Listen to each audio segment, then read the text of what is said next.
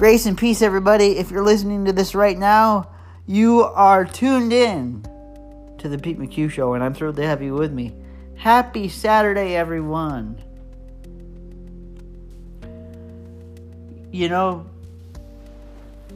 life is chock full of incredible blessings if you pay attention. I want to talk about one of those recent blessings that just popped up in my life and in my case. On Thursday, I had just gotten back from a dentist appointment, which of course, took place earlier in the day. And I was getting ready to get into workout clothes, because my initial plan was to work out and do my daily exercise regimen and routine.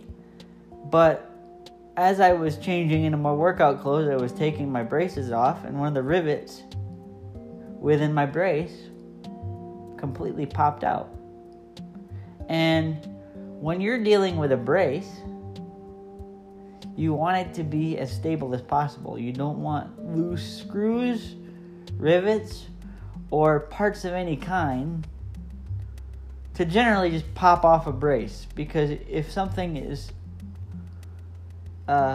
somewhat destabilized or off just a little bit when it comes to a brace, it can do more harm than good. Now,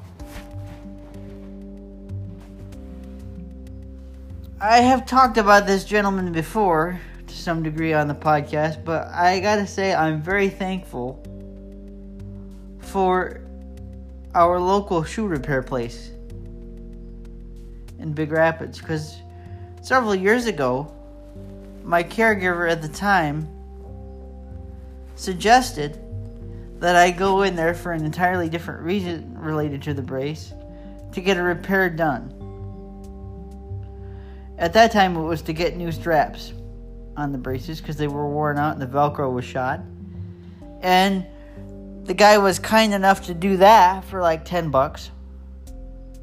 Put new Velcro on straps. So that's all kinds of good. But as I told you in the earlier aspect of the episode, a rivet had popped out of my brace. That has to do with a breach in structural integrity when that happens. Like, it's not a good thing for a person, male or female, to walk on a brace when a rivet's gone. So, I say all that to say that normally, if I didn't have the option of the Big Rapids shoe repair place, or what I believe is known as the shoe hospital, I think. I'd have to Google the exact name of the place.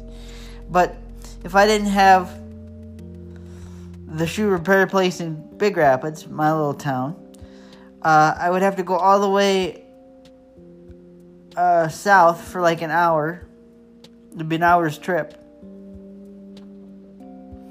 to go to Grand Rapids, and typically wait maybe 2 hours or so, depending on their caseload of other patients they have with braces and whatnot, to get a rivet replaced and get the brace repaired. It would take more time than it's worth. And when you can save money and save time and get something repaired quickly and efficiently,